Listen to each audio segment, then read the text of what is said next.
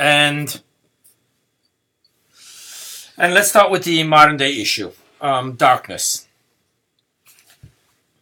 Darkness in most cultures is synonymous to evil. This is why we start our scary stories with, "It begins on a dark night where a dark man waits with a dark purpose."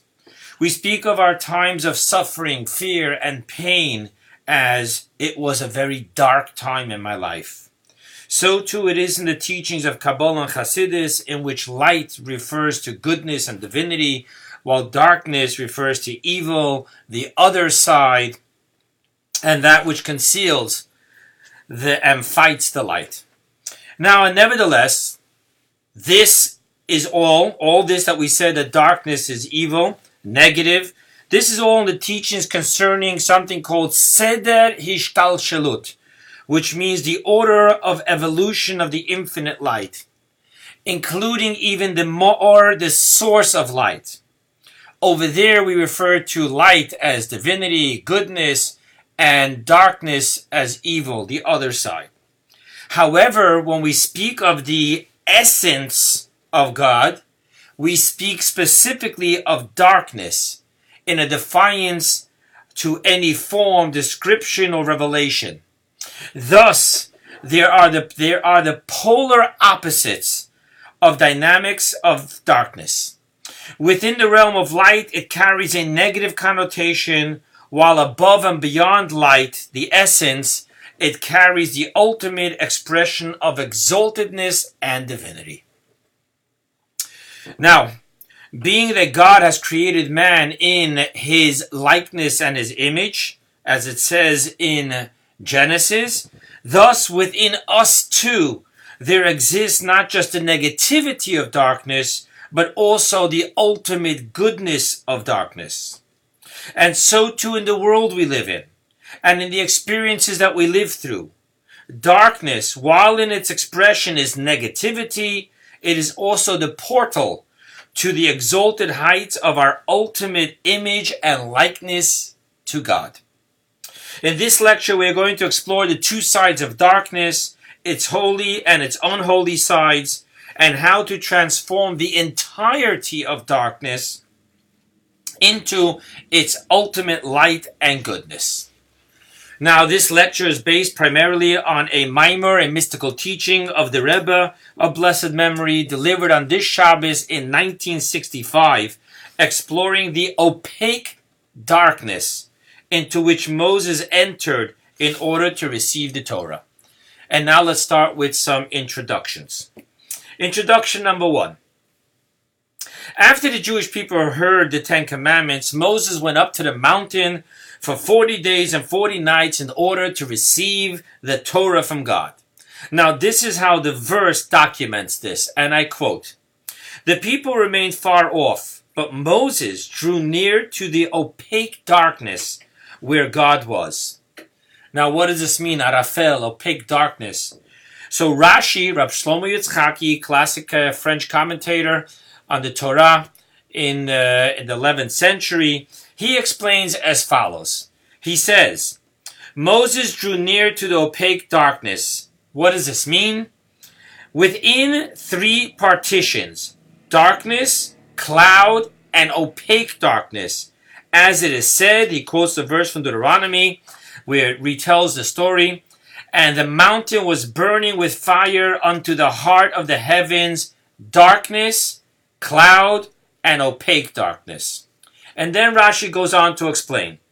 Opaque darkness is synonymous with the thickness of the cloud, Av Ha'anan, concerning which he, God, had said to Moses before in Exodus, "Behold, I am coming to you in the thickness of the cloud." Okay, let us give a better look into the mysticism of this opaque darkness into which Moses entered to meet with God and receive the Torah. Introduction number 2. 2 opinions of darkness. Here we are going to find 2 opposite opinions concerning the opaque darkness, and that this was where God was. That's what the verse says. Now, first opinion. The Kabbalists in the Kabbalistic book called Emek HaMelech by the 17th century Kabbalist Rabbi Naftali Hertz, explains that the opaque darkness beyond regular darkness refers to the lowest of the three worlds of separation. The world of Asiyah, action. Thus, when Rashi talks of the three partitions that conceal and separate, he's referring to the three worlds of separation, in which, one, darkness is the highest of the three worlds, called Beriyah, creation, ex nihilo.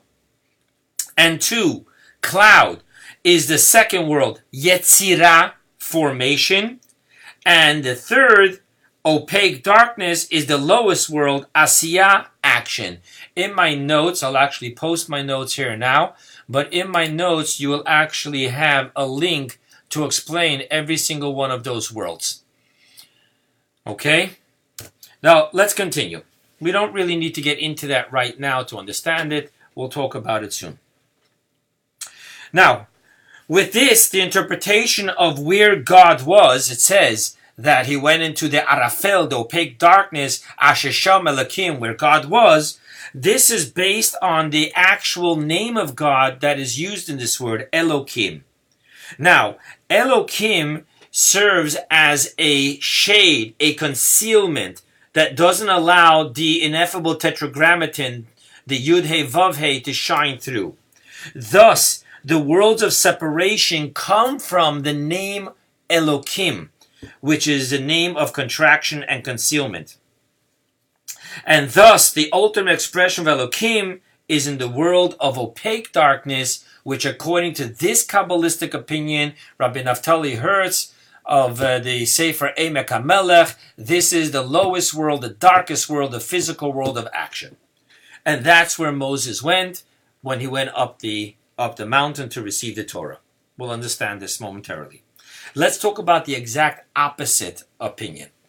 Now, Rabbi Nachum Mendel of Lubavitch, the Tzemach Tzedek, the third Lubavitcher Rebbe, he, based on a verse and on a Talmudic teaching, he finds that opaque darkness to be speaking of the highest dimension, not the lowest dimension. Now, let's look at the verse. The verse comes from the book of Kings when Samuel the prophet, when King Solomon said, right, when he was building the temple, the Lord said that he would dwell in the opaque darkness. Now, this is not talking about in the times of exile, where opaque darkness would be referring to something negative.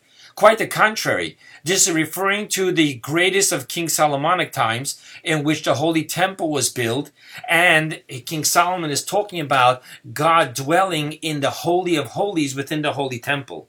Thus, we see that opaque darkness here is referring to the ultimate heights. And now I want to share with you another proof that the Tzemach Tzedek brings, and this is from the Talmud in Tractate Chagiga. Now, we are taught that there are 7 heavens. The Talmud in Chagiga gives the name of each of the 7 heavens and talks about what is within each one. I just want to share with you one of them, which is relevant to what we're talking about now. And I'm going to quote to you the Talmud. The Talmud says like this: Aravot, that's the name of this heaven. It means the skies is the firmament that contains righteousness, justice, righteousness as in charity, and the throne of glory. And then he goes on to say, the King, God and living, lofty, exalted one, dwells above them in Aravot, as it is stated, and he quotes a verse, and darkness and clouds and opaque darkness surrounded him. As it is stated in the verse in Psalms, he made darkness his hiding place, his pavilion round about him, darkness of water, thick clouds of the sky. Now, this is what we see here, that in this heaven where the throne of glory is, it's surrounded by opaque darkness. Now, the Talmud asks a question, and is there darkness before heaven, meaning before God? But isn't it written in Daniel, he reveals deep and secret things, he knows what is in the darkness, and the light dwells with him? This demonstrates that there's only light, not darkness, is found with God. The Talmud answers, This is not a difficult matter, the contradiction between the verse in Psalm and the verse in Daniel's, where there is God surrounds himself with darkness, or there is no darkness around God. Why? This verse, which states that only light dwells with him, is referring to the inner houses. That's the words it uses. Where there is only light. And that verse, according to which he is surrounded by darkness, is referring to the outer houses. Okay, now let's see, what does this inner house mean? The Tzemach Tzedek explains the answer of the Talmud concerning the inner houses, that it is speaking of the supernal crown, Kabbalistically speaking, which is called, he made darkness his hiding place. The supernal crown, which is above all the emanations, it's above the head, is referred to as darkness. Now, according to this, the Tzemach Tzedek explains that when Rashi says on our verse that there's three partitions, there's darkness, there's cloud, there's opaque darkness, he defines it not as in the lower three worlds of separation, but rather as in the heights of the emanations. And he says like this: darkness is the supernal crown. Cloud is emanation of wisdom, and opaque darkness is the emanation of understanding. Now, with this, the Tzemach Tzedek defines what is the last part of that verse, which says, which their Elokim is. Now, he says, that Moses drew near to the opaque darkness. This mystically means that Moses, who embodied the emanation of splendor, rose and entered into the emanation of understanding in order to receive the Torah. In this interpretation, when it says, Ashesham Elokim, which their God was, sees the name as Elokim not as concealment, as darkness in a negative way, covering the light, withholding the light. Rather, is the ultimate presence of God, the ancient one, as is called in Kabbalah, within the inner house of the supernal crown itself, which presents itself in the emanation of understanding. Please do not worry if you don't wrap your head around supernal crown, emanations. There's only one thing we need to know here. I gave you all the details because that's the way it is. However, what I need you to know from this in order to understand this class is just one thing. One opinion says, the Emek HaMelech, Rab Naftali Hertz, the Kabbalist says, that this opaque darkness into which Moses entered to receive the Torah in 40 days and 40 nights represents the darkness of negativity, the three worlds of separation to which Moses had to bring the Torah. And primarily the lowest of those three worlds, our dark physical world of obnoxiousness, rebellion, and physicality.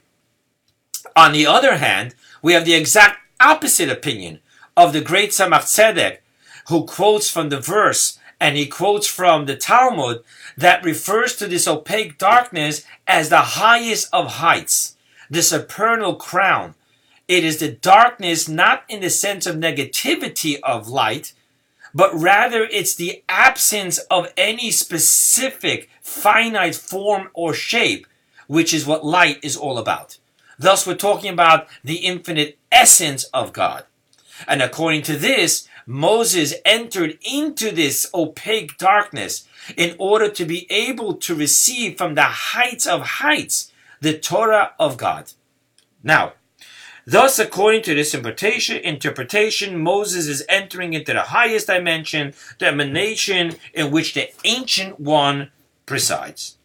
Now, here are two antithetical opinions. Opaque darkness that Moses entered into. Is it negative or is it beyond positive? And what we're going to see in this teaching is that according to the Rebbe of blessed memory, the two are not arguing, but rather they are complementary to each other, as we shall soon see. Now, one more introduction before we dive into the lecture itself. The question here is that God brought us to Mount Sinai, thunder, lightning, miracles. We all received the Torah and its commandments and all the mitzvot.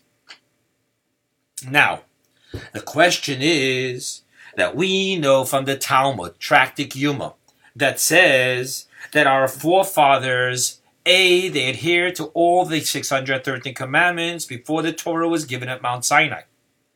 B, it says that they studied Torah. Abraham, Isaac, and Jacob studied Torah.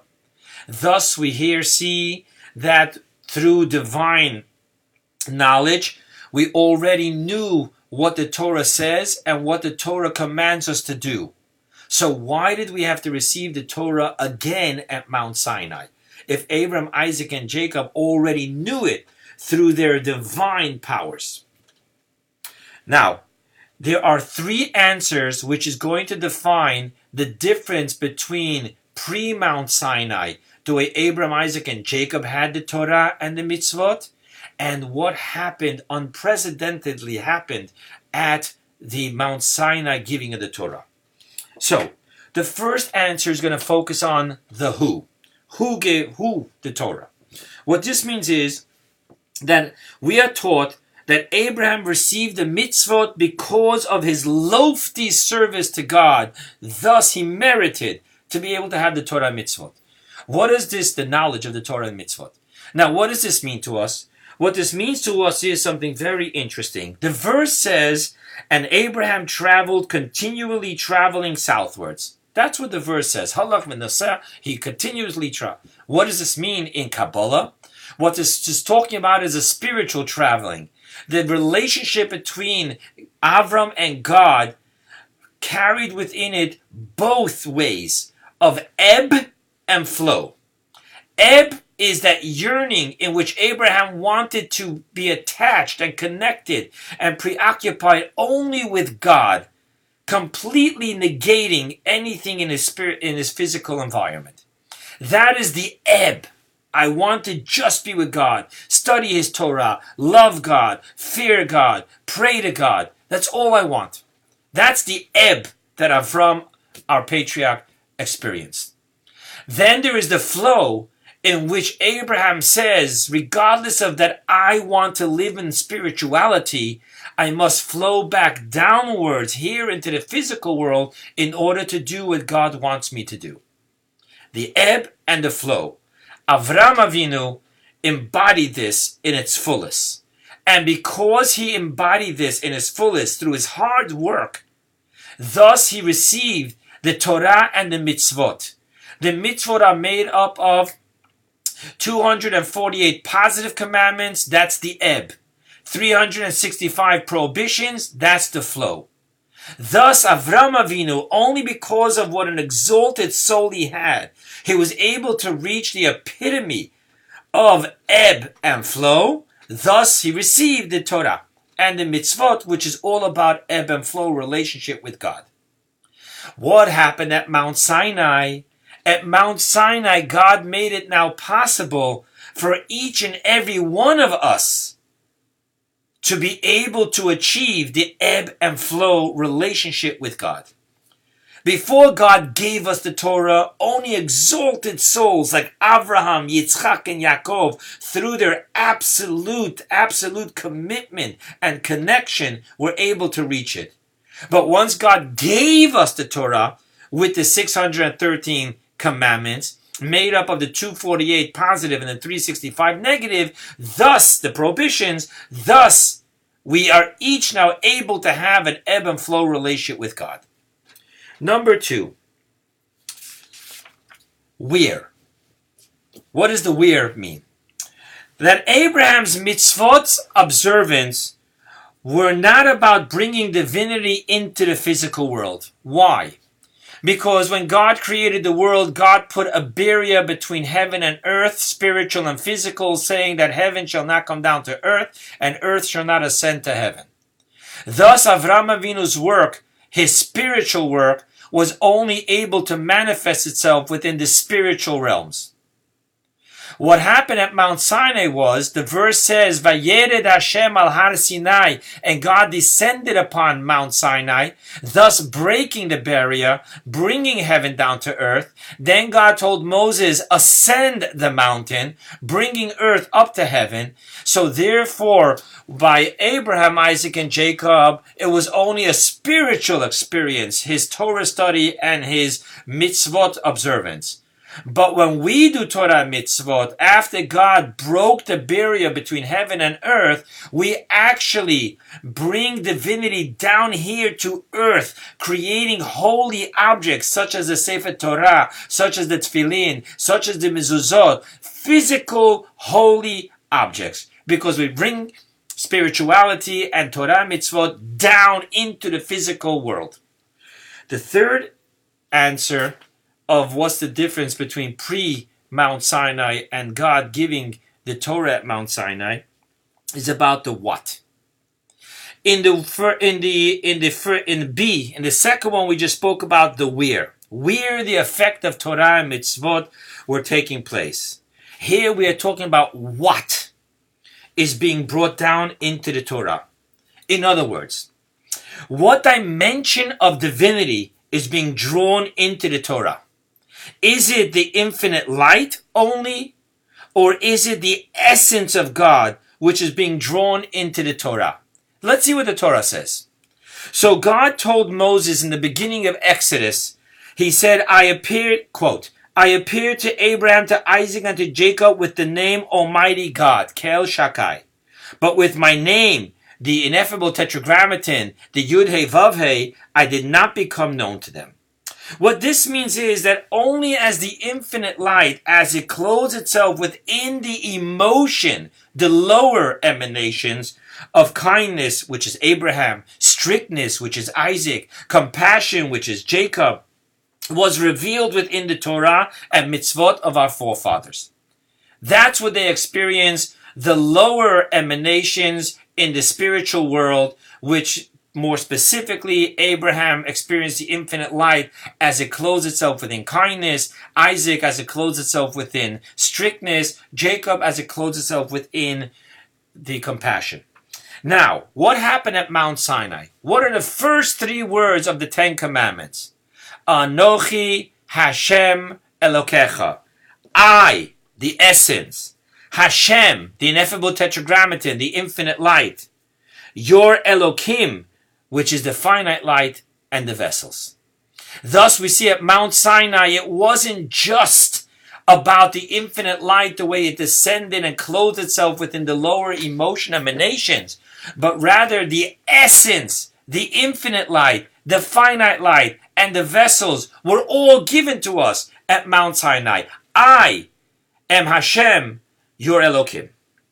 Now, in other words, as the Torah was given at Mount Sinai, it was the infinite light clothes itself in the ultimate truth and transparency of the higher emanations, wisdom, while the Torah and mitzvot of our forefathers were only in the lower emanations, the emotion emanations, kindness, strictness, compassion.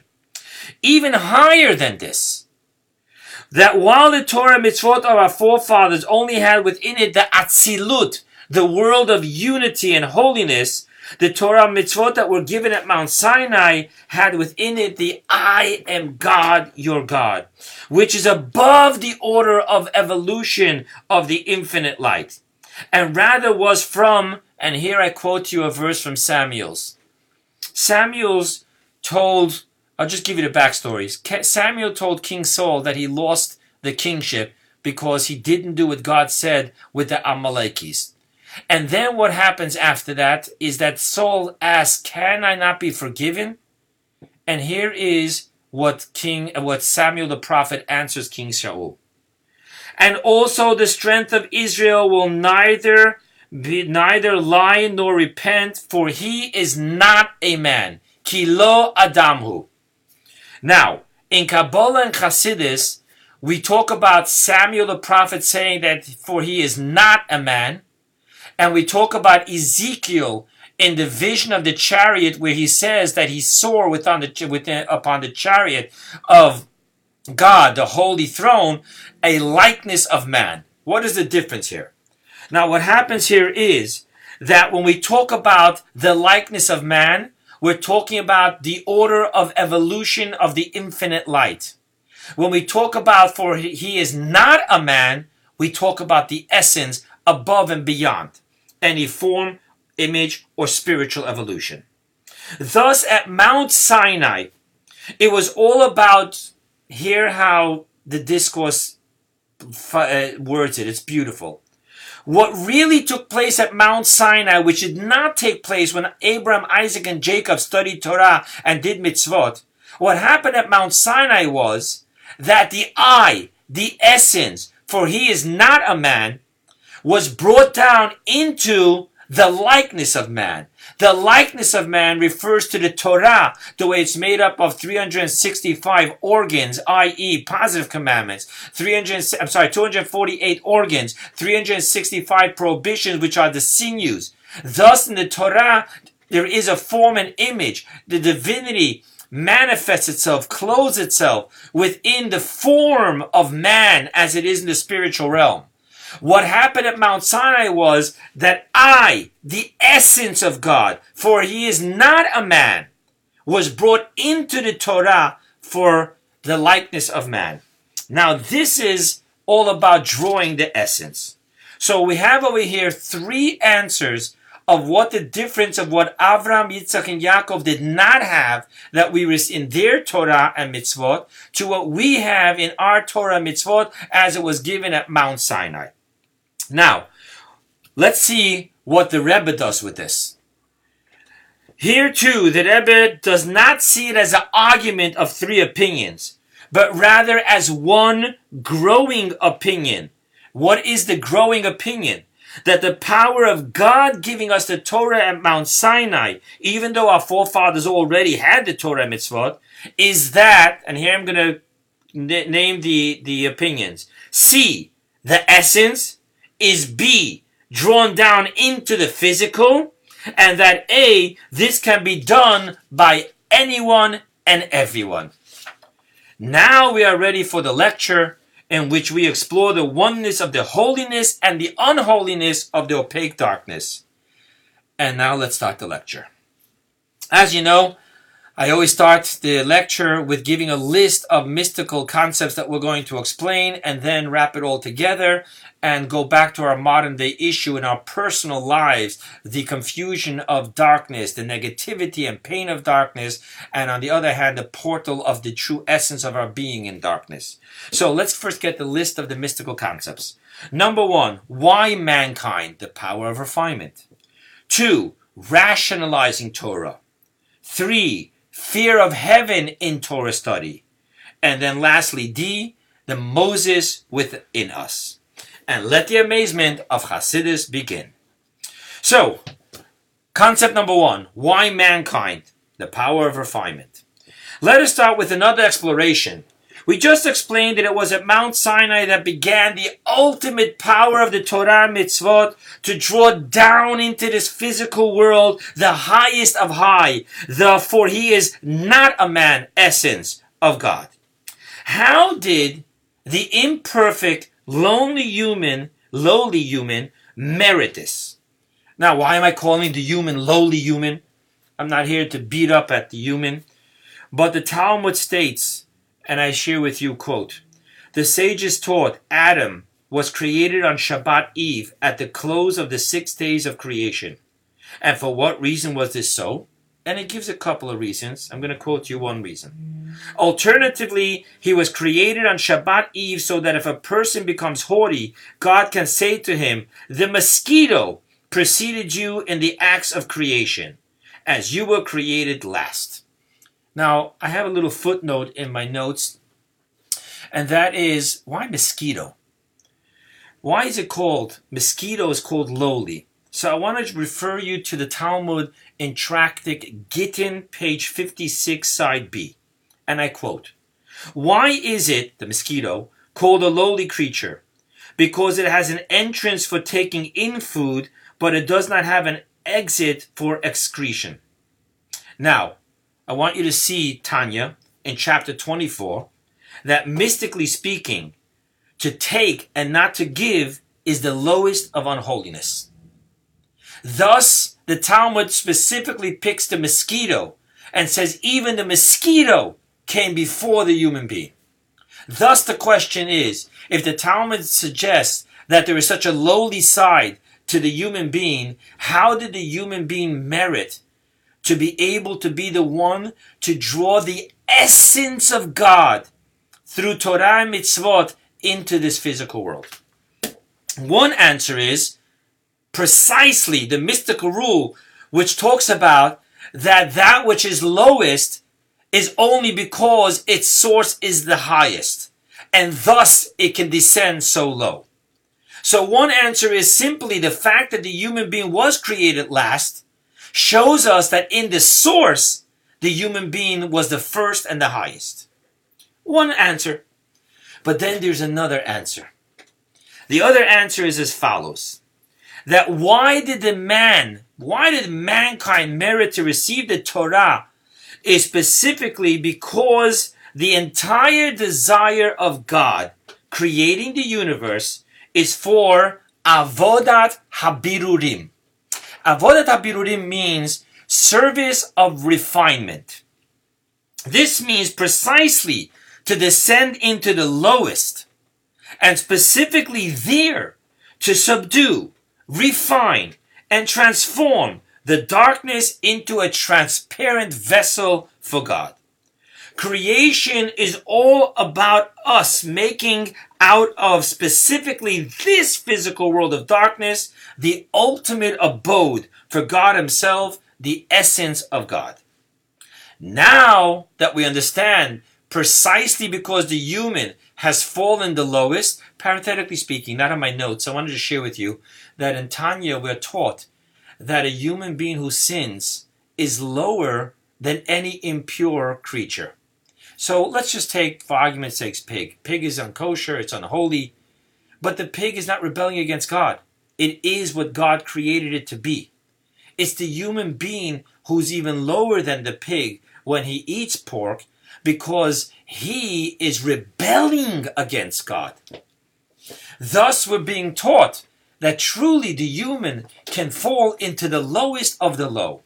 And precisely so, he can there do the ultimate service of refinement to transform the lowest of the low, the darkest of the darkness, the opaque darkness, the thickness of the cloud, and to elevate it, subdue it, refine it, transform it, so that that place becomes the precious home of the essence of God. Not like in the spiritual world, which is just for the infinite light of God, but for the essence of God. Now, with this, we can go back now to our conversation about the opaque darkness. The two opposite, opposing opinions, whether the opaque darkness is negative or the opaque darkness is the supernal crown, the highest of the high, for he is not a man. Now, Moses drew near to the opaque darkness. It is specifically in the negative opaque darkness, which the first opinion, Rab Naftali Hertz, the great Kabbalist of the 17th century, the Emek HaMelech, says that he went into the darkest of realms, the world of Asiyah, the physical darkness, the world of separation and arrogance and narcissism. It's specifically in the negative opaque darkness of the lowly physical world that God is focused upon for us to subdue, refine, and transform the darkness of its arrogance, which through this we each reach into the holiest opaque of darkness, of He made darkness His hiding place. Where can we connect, not with the infinite light of God, expression, but where can we connect with the essence of God? Not in the spiritual worlds of light, but specifically in the opaque darkness of this world. When we do hear Torah mitzvot, we connect. It's the portal we open up so that the essence of God has a home among us. Now we can also understand the meaning behind the name Elokim. Why does it say, and Moses drew near to the opaque darkness where the Elokim was? Why did we talking about Mount Sinai, the essence, the highest? Why don't we talk about higher names? The ineffable tetragrammaton, Hashem, Yud-Kei Vav-Kei. And the answer here, we can now see what the meaning of Elokim is. Remember, the Emek HaMelech talks about it as the source of negativity because it's contraction, concealment, the shade. The Tzemach Tzedek talks about it as he makes his abode in darkness, the essence, for he is not a man. How do we make these two come together? The meaning behind the specific name of Elohim in our verse of where God was in the opaque darkness. On the one hand, Elohim is the shade of concealment upon the infinite light of the ineffable Tetragrammaton, from which the physical world of darkness is produced through this concealment. On the other hand, once we, through Torah study and mitzvot observance, do our service of refinement in this dark physical world, we then connect with the exalted opaque darkness, the Elohim of essence concealment. He made darkness his hiding place. Thus, both interpretations in that one word, in that one name of God, coincide. Because it's only through getting from the darkness which comes from Elohim's concealment, contraction, and there we serve God, and there we subdue our arrogance, and there we refine and elevate and transform. Then we reach the ultimate Elohim, which is the ultimate essence of God, for he is not a man. Now, this was all quite mystical, and obviously so, because this Torah portion talks about the Ten Commandments at Mount Sinai. It's a mystical thing, but we need to make it practical. So watch how the Rebbe makes this all practical, briefly and precisely. What does this oneness of the two opposing interpretations mean to us in our daily Torah study and our mitzvah observance? As we explained earlier, it is all about bringing the "for he is not a man" essence into the likeness of man, Torah and mitzvot. What this translates into for us is that we embrace that there is within the Torah that which is higher than our understanding. The Torah is not just man, logic, rationale, but rather it has within it also not a man, illogical, transrational. The power of drawing that which is illogical into logical is the first practical lesson of the connection between the two opinions of opaque darkness. In which, remember, one opaque darkness is the negative. I can't understand. The other opaque darkness is the highest of high. It's beyond rational. It's transrational. One area in which we find this, that we bring the transrational into the rational, is in the study of Chassidus, and specifically in Chabad Chassidus, in which there is the intellectual approach that is applied to the mystical concepts, struggling to make not a man digestible into the finite intellectual capacity of man. We must work diligently to grow each day in our understanding, as much as possible, the God that we have faith in. Faith, understanding. We need to bring them together. That's one lesson. To work diligently and hard to make the transrational rational. To work it, to understand it. Today all I have is faith. Tomorrow, what was yesterday's faith becomes today's understanding, and faith grows even higher. And that keeps on evolving. But there's another lesson we learn, which is from the other side. On the other hand, we must feel the not a man in the logical and rational understanding of man. This means that all of Torah study, even the most tangible civil law of the Talmud, must be imbued with a fear of heaven. This means that we must know that we are studying the holy Torah of God, the holy wisdom of God, the holy will of God. Even more so, we must know that within the Torah we are studying and within the mitzvot that we are performing, we need to know is the essence of God lies within it. And thus Torah study and mitzvah observance needs to always be performed with a reverence and with yirat shamayim, awe, fear of God, fear of the author of the Torah, the commander of all commandments.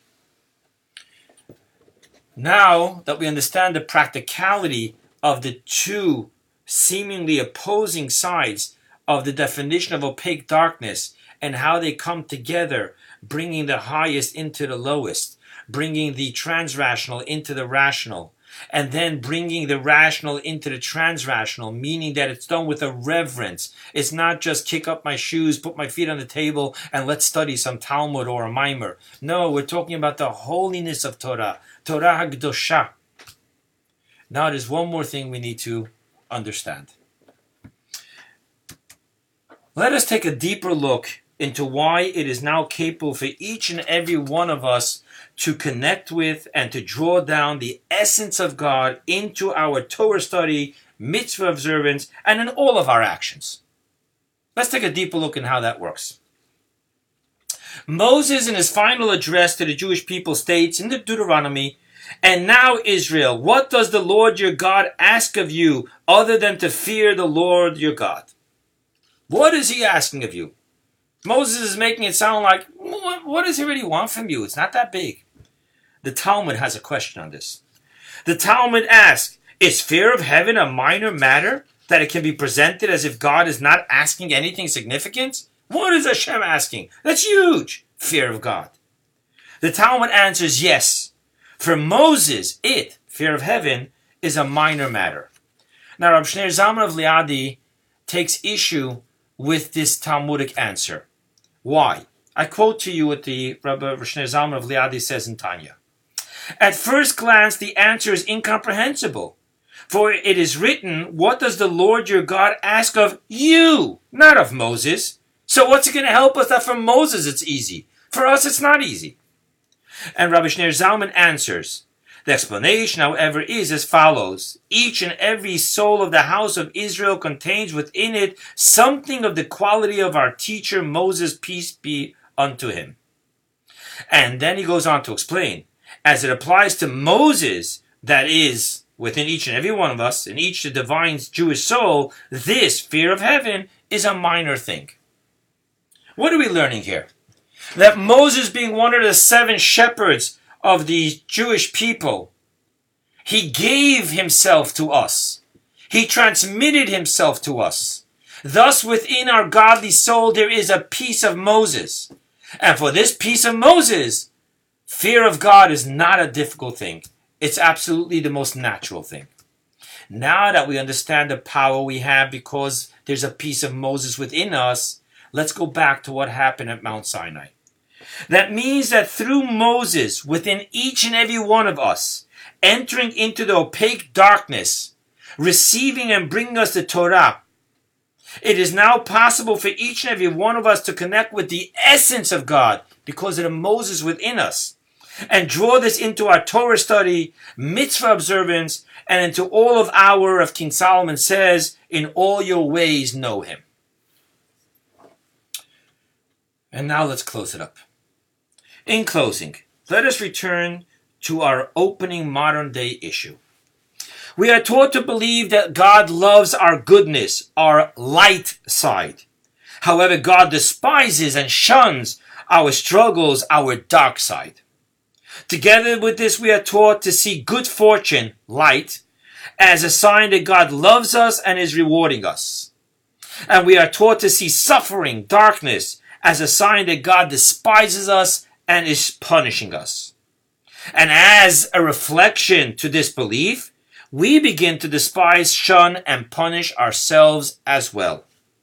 My friends, this is wrong. God's love to us is unconditional, and it is to every part of us. Every part of us is a portal, a connection, and a reflection of God. Even our dark side. Actually, it is precisely through refining our dark side that we have the ultimate relationship with God's essence. Therefore, we must learn to accept and embrace our dark side with self-love and with self-compassion.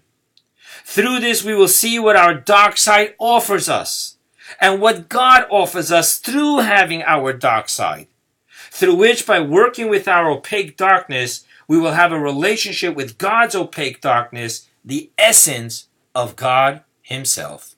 Thank you.